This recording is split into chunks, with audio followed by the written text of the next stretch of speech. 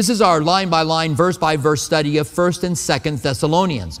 We now come to the end of 1st Thessalonians. This is the first letter that Paul wrote somewhere in the 50s in the 1st century. So just think about how long ago that was. This is the 1st century. Jesus was crucified somewhere around 32 or 33. This was written in 51 to 54, somewhere around there. So just a couple of decades afterwards, Paul, the author, was an antagonist towards the gospel. He got saved. He was transformed. God called him as an apostle, and he began to go and plant churches. And he had been for 3 weeks at the church in Thessalonica, and a church sprung up, and he moved on, and later on would write back that he wants to come and visit them and set their hearts at ease with something they were worried about. Somehow, they were worried that those that had died would miss heaven, would miss being with Jesus, would miss the calling together of the church, as Paul puts it in chapter 4. And so he wants to set them at ease, that those who have died in Christ, are going to come back with Christ, and then we who are alive will be caught up together to meet him in the air, and we will forever be with the Lord. That's I said last week, the quintessential rapture passage. And the Bible also says in the last days mockers are going to arise, and I realize how silly it sounds. I had someone leave a message not that long ago where they said something like, the Mormons have this doctrine and the Jehovah's Witness has this doctrine, and they talked about a couple silly doctrines, and they said the church has the rapture doctrine. I understand why you would think it would be silly. But remember, as we get near the end of the world, everything's coming unglued. There's nothing that's not strange once the rapture of the church happens. We enter into the tribulation period. We enter into a one-world government. And I believe we are heading down that road right now. I'm going to talk to you a little bit about it today. But I believe that the nations that are independent of the rest of the world, nations that are powerful on their own, are numbered. We are heading towards the day when there will be a revival of the Roman Empire, as the Bible says will happen. And remember, Jesus said in the beginning of the book of Revelation, "Behold, I come quickly."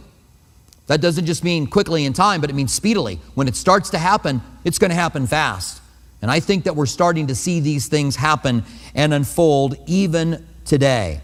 And so Paul leaves us off by saying, comfort one another with these words. Those who are alive and remain are going to come back with the Lord, and they're going to be resurrected first. And then we're going to have a resurrection where we're going to meet him in the air. And 1 Corinthians 13 says we're going to be changed in a moment, in a twinkling of an eye. But now he goes on with the same thought. He says in verse 1 of chapter 5, "But concerning the times and the seasons, you have no need that I should write to you." We're told to watch. We're told to wait for the Lord. We're told to watch for him. I think of Revelation 3:3. Let me just get there really quick, and I want to read this to you. It's kind of an afterthought for me, but I believe that this is the dead church that he's writing to in Revelation 3:3. And he says, let me just start in verse 1. "Therefore, holy brethren, partakers of the heavenly calling, consider the apostle and high priest of our confession, Jesus Christ, I'm in Hebrews. Hold on. I'm like, that doesn't sound right. I know I just did this, just decided to do this. All right, here we go. You ready? Revelation 3, verse 1. All right. "And to the angel of the church of Sardis write, these things says he who has the 7 spirits of God and the 7 stars. I know your works. You have a name that you are alive, but you are dead. Be watchful and strengthen the things which remain that are ready to die. I have not found your works perfect before God. Remember therefore how you have received and heard. Hold fast and repent. Therefore, if you will not watch, I will come upon you as a thief, and you will not know what hour I will come upon you." Now, this is the dead church. This is those that have a name that they're alive. People look at them and go, boy, you guys are really on fire. You guys are really alive. but in reality, they don't have what it really takes. There's no oil in the lamp. They don't really have a relationship with him. And he says, repent and remember the things you've heard, which makes us think that they heard what was right. So he says, watch, because if you don't, I'm going to come upon you like a thief. Later on in the book of Revelation, the same thing is said in chapter 16, verse 15. But here in the context of those that are in the tribulation period. And he tells them that he's going to come upon them as a thief. They need to watch because he's going to come upon them as a thief. And he's going to reveal their shame if they don't repent. So the Lord would speak to us that we are to watch and wait. And of the times and seasons, are we indeed living in the last days? Paul tells them, I have no need that I should write to you. The early church believed that Jesus could come back at any moment, that he was going to return to them. I think about when this is written, we talked about it, sometime in the early 50s, first century, and then thinking, it's been 20 years since Jesus was taken up into heaven. He's going to come back at any moment, having no idea how long it was going to be. And I think that the picture for his return is coming back together again now. Now, I'm not saying that Jesus is going to come back within the next year or 5 years or 10 years or 20 years. I think he's going to. Does that mean he's going to? No. It may be another 100 years. God may give the world a reprieve and things may change radically. But I think that we are living in an accelerated time. It's like an accelerant has been put into this world and we are just flying forward. When Daniel wrote the book of Daniel, he was told in the last chapter to seal the things of this book up until the time of the end. So the things of Daniel were not going to be really understood until the time of the end. And then he says this, when men will go to and fro upon the earth, and knowledge will increase. If that is the signs of the times, is he just saying that during history, men are going to go back and forth on the earth, and during history, knowledge is going to increase? Or is he saying in the last days, men are going to go back and forth on the earth, and knowledge is going to increase? Because we live in a generation where that is literally true. Knowledge is increasing at an incredible rate, and men are going back and forth on the earth, and it seems to me like those things should be unsealed. So I would like us just to take a look at a few things that the Bible has to say about the times and the seasons, just so that we're on the same page that they were. They're considering Jesus coming back at any moment. And I think that that's the way God wants us all to live, and it's the way they lived in church history, by the way. They expected Jesus to return. And so when the first thing the Bible says about Jesus coming back is that the last days are going to be like birth pains. Listen to what Jesus said in Matthew 24, verses 4 through 8. Jesus answered and said to them, take heed that no one deceives you, for many will come in my name, saying, I am the Christ, and deceive many. His disciples have said, when are these things going to happen, and what is going to be the sign of your return? So Jesus said, take heed, no one deceives you.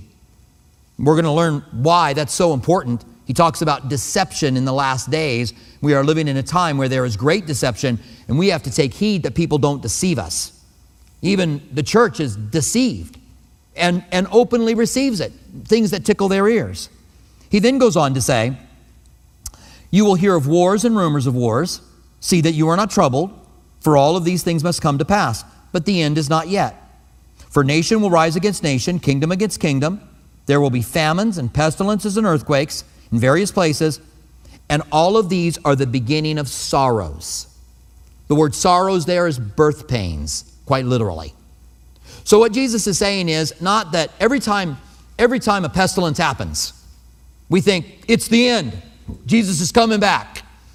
There's all kinds of YouTube videos that you can watch on whether or not COVID-19 is the pestilence that is the sign of the Christ of Jesus' return. If that's the case, then the Spanish flu in 2018 would have been a sign of his return as well. And it was in a way. It's the increasing of these things. I don't know if it's necessarily the increase of earthquakes, the increase of the raging of the seas, or if it's just an increase of all the hecticness, that the world is getting more and more hectic, more and more crazy. The Bible tells us that as time goes along, things are going to become more and more crazy, and then Jesus is going to return. there are those who believe, post-millennialists, that things are going to get better and better and better. In every day, in every way, things are going to get better. And then we're going to Christianize the world. And then when Jesus shows up, we're going to go, here, we Christianize the world for you. It doesn't look like that's happening, by the way. And it was very popular before World War II. Before World War I, World War II, and the Spanish flu, it was very popular, very popular. But it lost it all then, because these things are like birth pains. We just see them happening, and it's a reminder that Jesus is coming back. We cannot go but a few months, it seems, without another crisis taking place somewhere around the world that is a sign like childbirth. And one day there will be the birth of the tribulation period. Also, the second thing the Bible says is that there's going to be a great falling away in the last days. Listen to 1 Timothy 4, 1 and 2. Now the Spirit expressly says, in the latter times some will depart from the faith, giving heed to deceiving spirits and the doctrines of demons, speaking lies and hypocrisy, having their own conscience seared with a hot iron.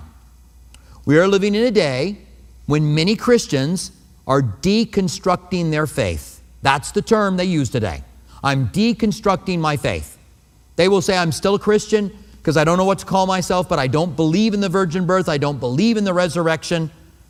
They no longer believe. This is happening to a large degree.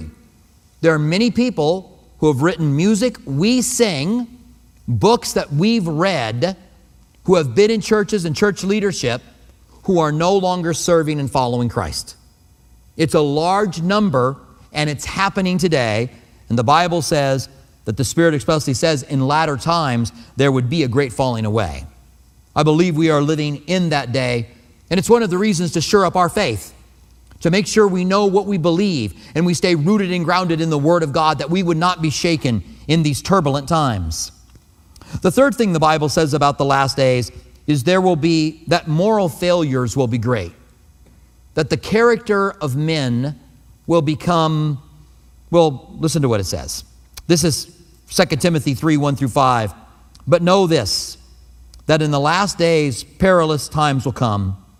For men will be lovers of themselves and lovers of money, boasters, proud, blasphemers, disobedient to parents, unthankful, unholy, unloving, unforgiving, slanderers, without self-control, brutal, despisers of God, traitors, headstrong, haughty, lovers of pleasure rather than lovers of God, having the form of godliness but denying its power, and from such people turn away.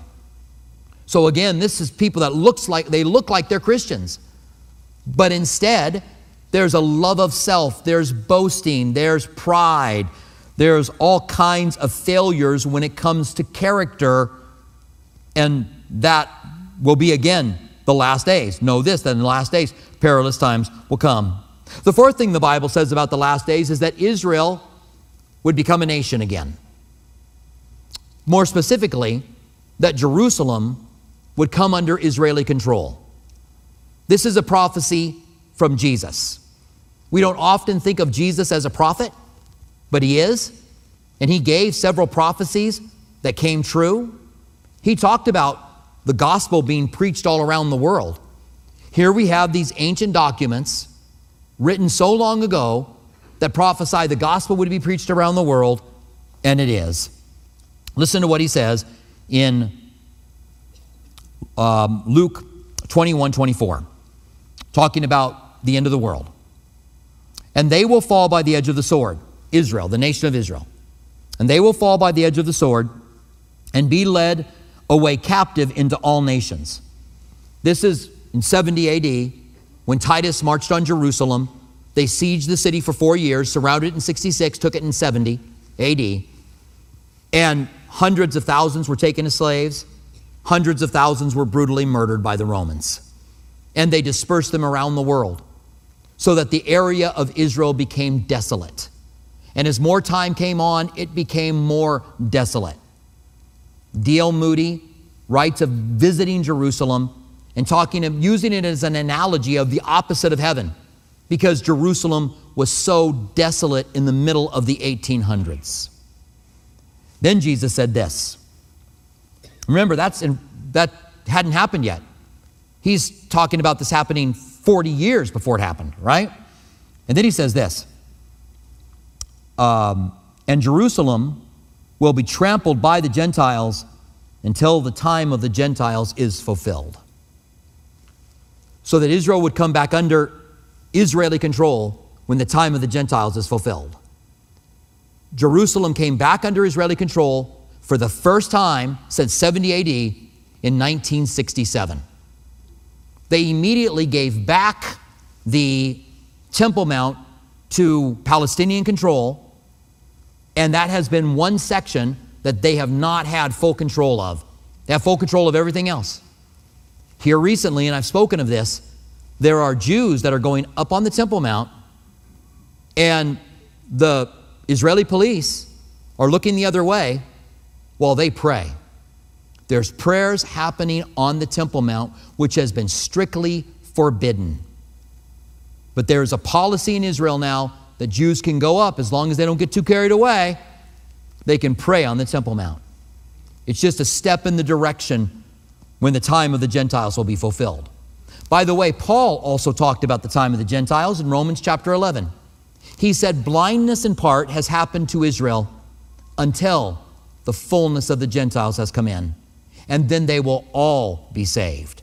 So he speaks of the entire nation of Israel being saved when the fullness of the Gentiles is done. We know that that happens during the tribulation period. That's the purpose of the tribulation period, is to save Israel out of it and to judge the world, judge those who dwell on the earth, but to do a work so that Israel will end up being saved. In Isaiah 11:11, it gives us a prophecy, and it says this, "It shall come to pass in that day that the Lord will set his hand again a second time to recover the remnant of the people who are left." A second time. They were taken into captivity by the Babylonians, and then through Nehemiah and Ezra, they were brought back into the land.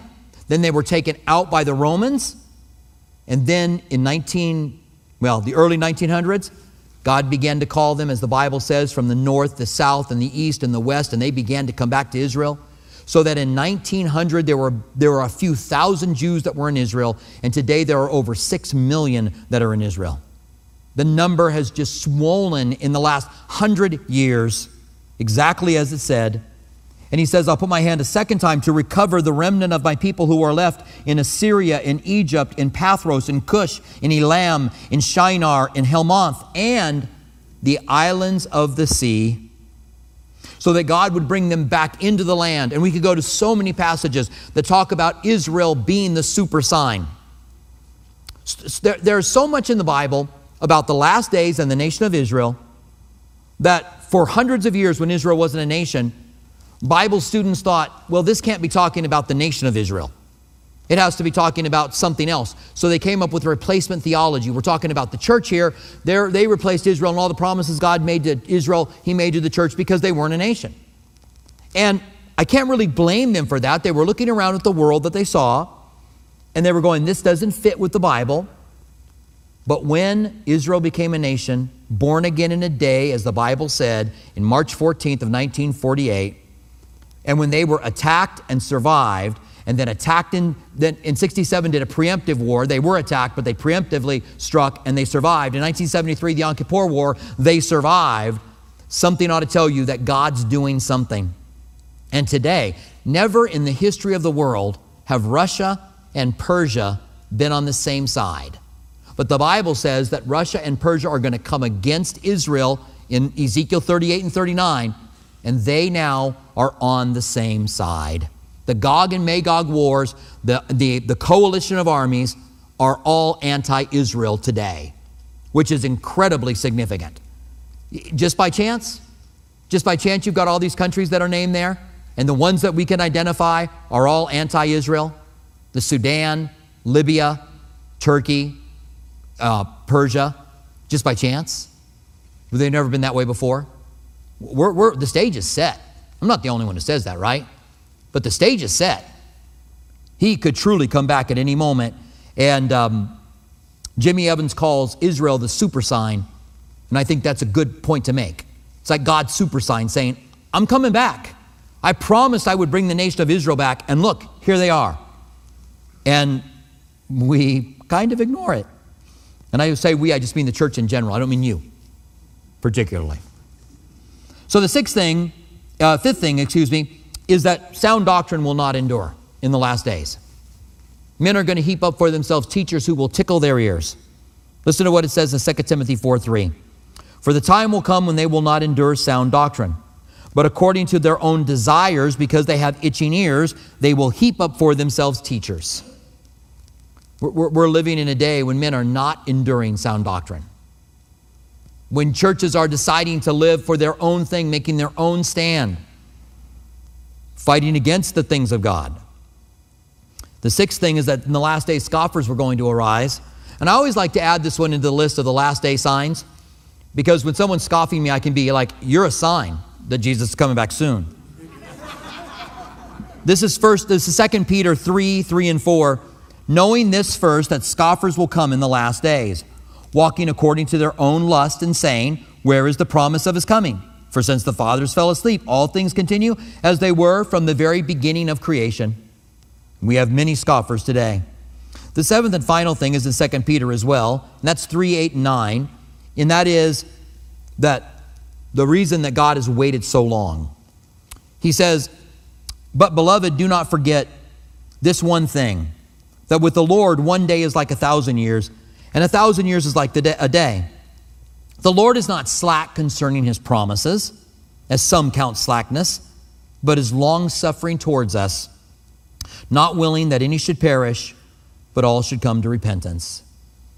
So in the last days, God will come to the end of bringing men into the kingdom of God.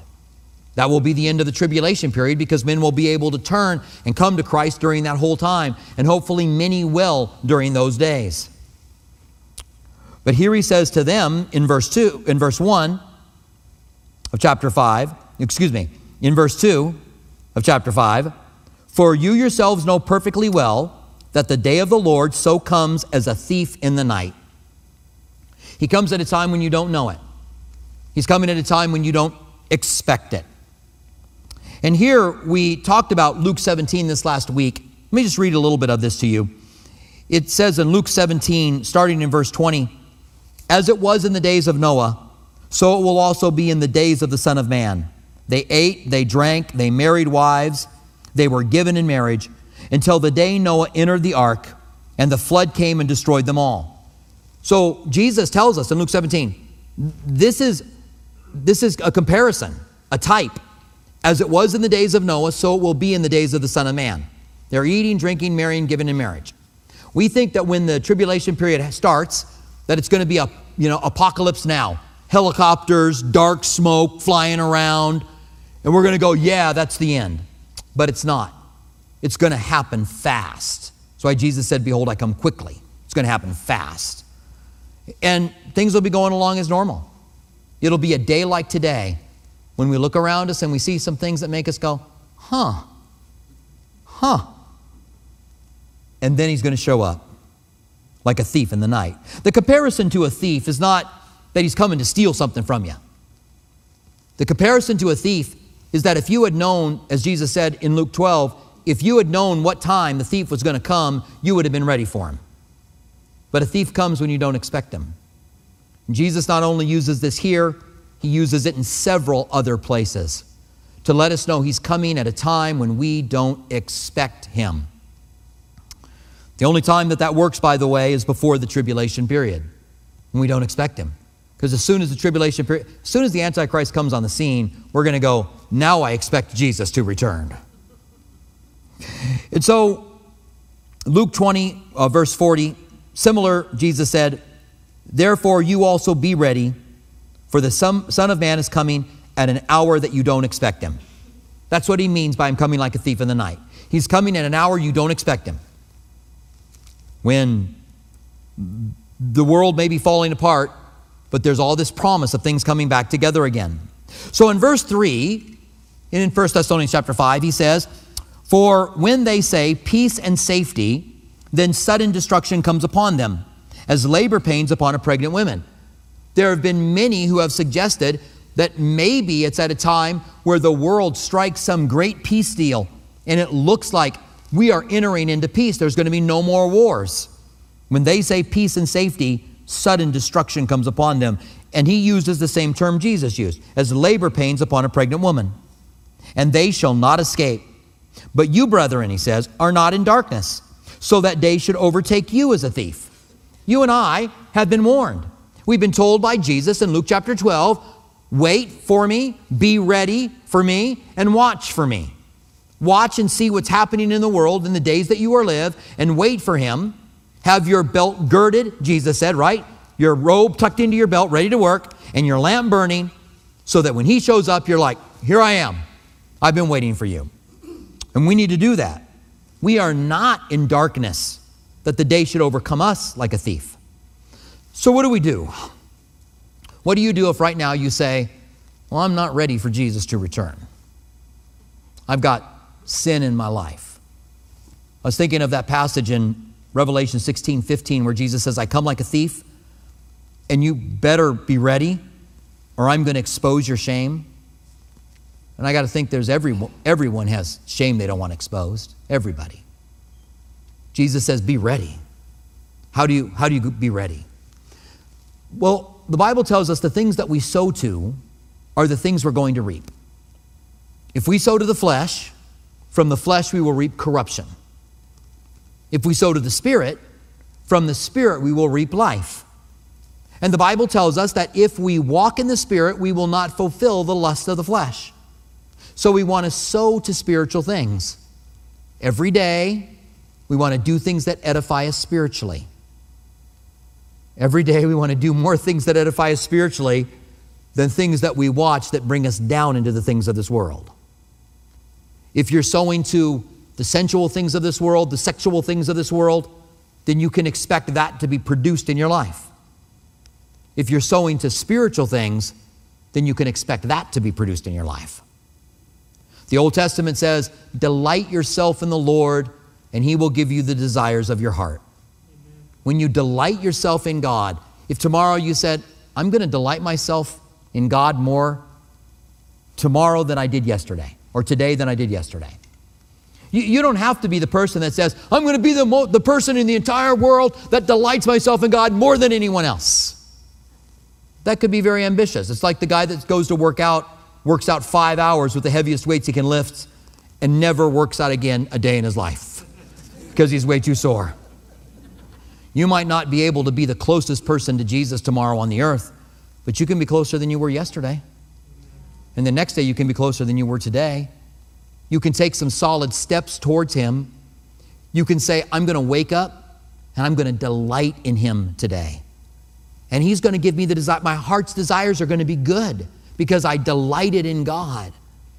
The New Testament equivalent to that is abide in me, Jesus said, and let my words abide in you, and you will ask whatever you desire. These are ways we overcome the draw to the world that all of us have. We overcome them by delighting in God, by abiding in his word, by walking in the Spirit, and we will see those things in our lives. And when Jesus returns, we'll be ready. We won't be in darkness. We're expecting him. He's going to come back at any moment. So then he goes on to say, you're not in darkness that things should overtake you as a thief. And then he says, you are all sons of the light and sons of the day, and not of the night nor of darkness. Therefore, let us not sleep as others do, but let us watch and be sober.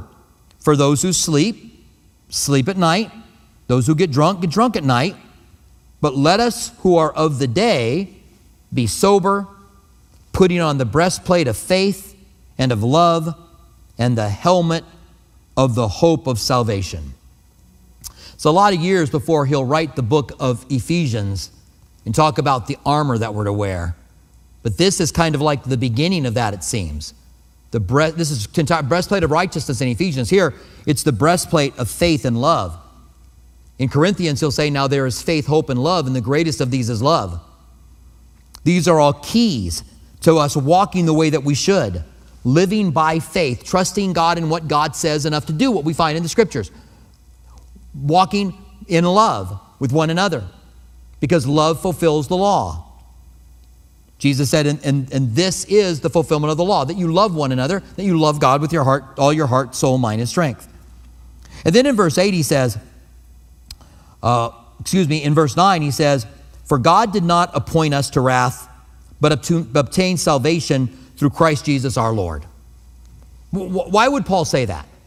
As he's talking about watching and waiting in the day not overtaking you like a thief, as he's talking about the church being caught up together to meet them in the air, that day doesn't that you have not been appointed for God's wrath. Because the tribulation period is a time of God's indignation and God's wrath. And he already said in chapter 1, verse 10, that we were not appointed for the time of wrath. Now in chapter 5, verse 9, he says the same thing.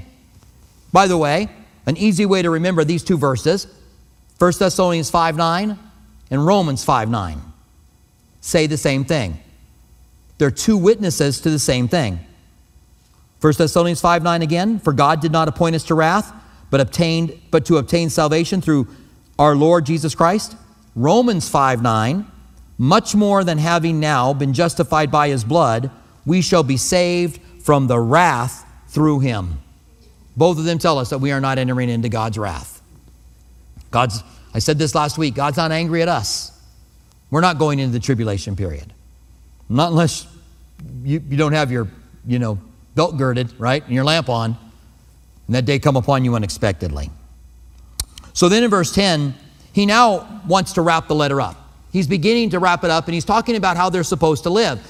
And it's interesting to me that he writes a whole other letter talking to them about how they're supposed to live while they're waiting, because they don't do it. They have some problems, and they start to wait for Jesus and not really do what they're supposed to do. Some of them quit their jobs. And so in 2 Thessalonians, he's going to say, if you don't work, you don't eat. To get out there and get a job. Because some were like, Jesus is coming back. I don't got to work. And so he's going to talk in the next book about how we're supposed to live while we're waiting. But here he does that a little bit. He just has another need to write another letter and talk to them about that. He says in verse 10, who died for us, that we are saved from the wrath to come through Jesus Christ our Lord, who died for us, and whether we wake or sleep, we should live together with him. Therefore, comfort one another with these words, edify one another, just as you also are doing. And there's the connection to the end of chapter 4, comfort one another with these words, and now comfort one another with these words. You are not in darkness that the day should overcome you like a thief, but you watch and be ready. Make sure your life is ready. And so he starts to it seems kind of random, but he starts to just wrap the letter up. He says in verse 12, and we urge you, brethren, to recognize those who labor among you and are over you in the Lord, to admonish you, and to esteem them very highly in the love for the work's sake. Be at peace among yourselves. So he says, for those who are ministering among you. There are several passages in the Bible that tell us to make it joyful for someone to serve, that tell us to be obedient because they watch out for your souls. And all of that is true. But I can't help to think of the times that we are living in, where today there are more celebrity pastors than at any other time in church history. And I can't help to think that we aren't living in a day when there's a lot of boasting and pride that takes place from pulpits and should constantly be fought against. And I'm not saying that you shouldn't be respectful, loving, and kind towards those who are ministering, but sometimes I wonder if God didn't mean it to be so, where there were just so many celebrity pastors, and we're just seeing one celebrity pastor fall after another, fall after another, fall after another. And to be honest with you, it is absolutely heartbreaking to watch. I think that there ought to be love and respect, but if you put somebody up on a pedestal, sooner or later they're going to fall off that pedestal because they weren't meant to be up there. Someone said here recently, talking about celebrity pastors, that sometimes their growth outpaces their character and they end up being involved in all kinds of things they shouldn't be involved in. So maybe that's just on my heart now as I get to this passage, by the way. Let's just take a look at it again. And we urge you therefore, brethren, verse 12, to recognize those who labor among you and are over you in the Lord to admonish you and to esteem them very highly in the love for the work's sake. Be at peace among yourselves. Now we exhort you, brethren, warn those who are unruly. Confront the faint-hearted, uphold the weak, be patient with all, so that no one renders evil for evil to anyone, but always pursues what is good, both for yourselves and all. There will always be those that are unruly. Whatever church you start, if you are thinking about starting a church, then know that you're going to have people that are going to be a headache for you. I've shared before that years ago there was a Preaching the Word conference with Jack Graham, John MacArthur, and Charles Swindoll. And I told my wife, we're going to that one. And Charles Swindoll preached a sermon called Boars in God's Vineyard. And he talked about the history that he had as a pastor, the troubles that arose. At one point he said, to my shame, I left that guy for the next guy. He was in the Evangelical Free where they kind of move pastors around a bit. And he said, instead of taking care of a situation, when he was there, he left it for someone else. And then at the end of that, he looked out at most of us as pastors and said, you know why there's boars in God's vineyard? Because you need it. Because without it, you would be intolerable. Remember that when you're dealing with those that are unruly. Remember that when you deal with those that don't make it a joy for you to be able to serve. That God has them there for a reason. It does say to warn them. But also all the other things apply. In gentleness and kindness. In verse 14 he says, am I in the right place? Okay, no. In verse 16 he says, rejoice always, pray without ceasing, in everything give thanks. So now he's just quickly coming through things, right? And these are all commands. Rejoice always. Well, what if I don't want to rejoice? And the Bible tells us, when you're persecuted, when they mock you for my name's sake, rejoice. Pray without ceasing. In everything give thanks, for this is the will of God in Christ Jesus for you. We can look at all three of those things and know that this is God's will for us. You say, well, I don't know what God's will for me is. Rejoice in all things, pray without ceasing, give thanks in everything. Verse 19, do not quench the Spirit. Do not despise prophecy. So what does the Holy Spirit do? How can we quench the Spirit? The Holy Spirit draws people to Christ. The Holy Spirit gives gifts, and we want those gifts to be used. And he immediately says, don't despise prophecy, which he also says in the book of Corinthians, not to despise prophecy, but let one prophesy and the others judge. So we don't have to believe just because someone says, I have a gift of the Spirit and I'm going to use it. We don't have to believe that's a gift of the Spirit. We get to judge it. But we want to be sure that we don't quench the Holy Spirit. And I don't believe quenching the Holy Spirit is not allowing spiritual gifts to be practiced within the fellowship has been the example. But I think it's quenching the work of the scriptures that the Holy Spirit has inspired. I think it's quenching God's direction and guidance for us when we hear and we don't do. He goes on to say, test all things. And I think again here in spiritual gifts, test all things, holding fast to what is good, abstain from every form of evil. Remember, these are Romans. They're living in a Roman city. Abstain from every form of evil. Now may the God of peace himself sanctify you completely, and may your whole spirit, soul, and body be preserved blameless at the coming of our Lord Jesus Christ. I told you before that every chapter at the end of every chapter in the book of 1 Corinthians, the book of 1 Thessalonians, he ends with the return of Jesus, talking about the return of Jesus. And so here in verse 23 and 24, he talks about the peace of God sanctifying you completely, that your whole soul, body, your whole spirit, soul, and body be preserved blameless at the coming of our Lord Jesus Christ. He who calls is faithful and will also do it. Now notice there it says your whole spirit, soul, and body. Are there those three? Are we a Trinity? Do we have a body, I have a consciousness, and I have a spirit? There are theologians that believe that we're just two, that the spirit and the soul are the same. And there are places in the Bible where the word soul is used, meaning spirit, And so it's not easy to unravel it all. But I do believe that there is three. I believe that there's a spirit, soul, and body. We just can't get down into the difference between the spirit and the soul. And that's why Hebrews 4 says that the word of God is sharper than any two-edged sword, able to get down between the soul and the spirit and the joints and the marrow. It's not easy to figure it out, but we have a soul. Remember when Adam and Eve ate the fruit, they died. They didn't die physically. God said, in the day you eat it, you will die. They died spiritually. And sin nature came into the world, and everyone that was born with a dead spirit. And when we are born again, our spirit comes to life. We are transformed and we become a new person. I like to tell people, inviting Christ into your life doesn't just give you your ticket to heaven. That comes with it. But you are entirely transformed and changed. Jesus said in John chapter 4, those who worship me must worship me in spirit and in truth. That's why if your spirit hasn't come to life and you haven't been born again, you can't worship God. You can say, I'm a Christian, but I'm not a born-again Christian. Well, you've been born of the flesh, but you haven't been born of the spirit.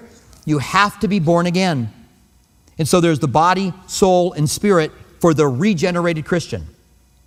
Before that, there's a body and soul. Maybe a dormant spirit. Again, these are things that theologians argue about, which shouldn't shock you. Theologians argue about a lot of things. But they argue whether or not the spirit is dormant or the spirit is dead. But the Bible says in several places that God will make your spirit come alive. That you will be born of God, not of the will of man, but of the will of God, that you would be born. And that's your spirit. Then he ends by saying, brethren, pray for us. Greet all brethren with a holy kiss. And this is America. We don't do that in America. I like to say that that's cultural, all right? And certainly not during COVID times. But don't get carried away. In the Middle East, right, they kiss on each cheek. It's just what it's the way that they greet. It's what they do, and it's what they did in their day as well. Greet one another with a holy kiss. I've shared before that when people have come up and kissed me on the cheek, I don't like it at all. Had a guy on the West Campus. After the service was done, I'd be talking. He would come up and he'd kiss me on the cheek, and I'd feel his whiskers against my face. And I was like, man. So I started doing defensive moves when he walked up. He'd walk up and I'd go completely sideways. Hey, how you doing? You know, we're shaking hands. We're not kissing. I'm sure he's reading this and going, it says in the Bible to greet one another with a holy kiss, and I'm going to do that. All right, well, there's something cultural here, but certainly we can read it, that we are to be affectionate towards one another. We're to really love one another and be affectionate towards one another. Then he says, I charge you by the Lord that this epistle be read to all the holy brethren. So these epistles were to be read in all of the churches. Remember, they were really close to Berea. They were close to Athens. That these would be read in the other areas. The grace of our Lord Jesus Christ be with you. Amen. The heart of this chapter, that we are not in darkness, that the thief would come to us in an unexpected way. But we are in the light. Let us live in the light. Let us be ready. And if there's something you got to take care of, then take care of it. And sow to the Spirit daily. As you sow to the Spirit, as you delight in God, you're going to find yourself growing in all of the things that God wants for you. Stand with me, would you, and let's pray together. Father, we want to thank you that we have this book that we've just finished, which reveals so much to us about your return, and also that afflictions are going to be in our lives and how we are supposed to live in light of the afflictions that we face.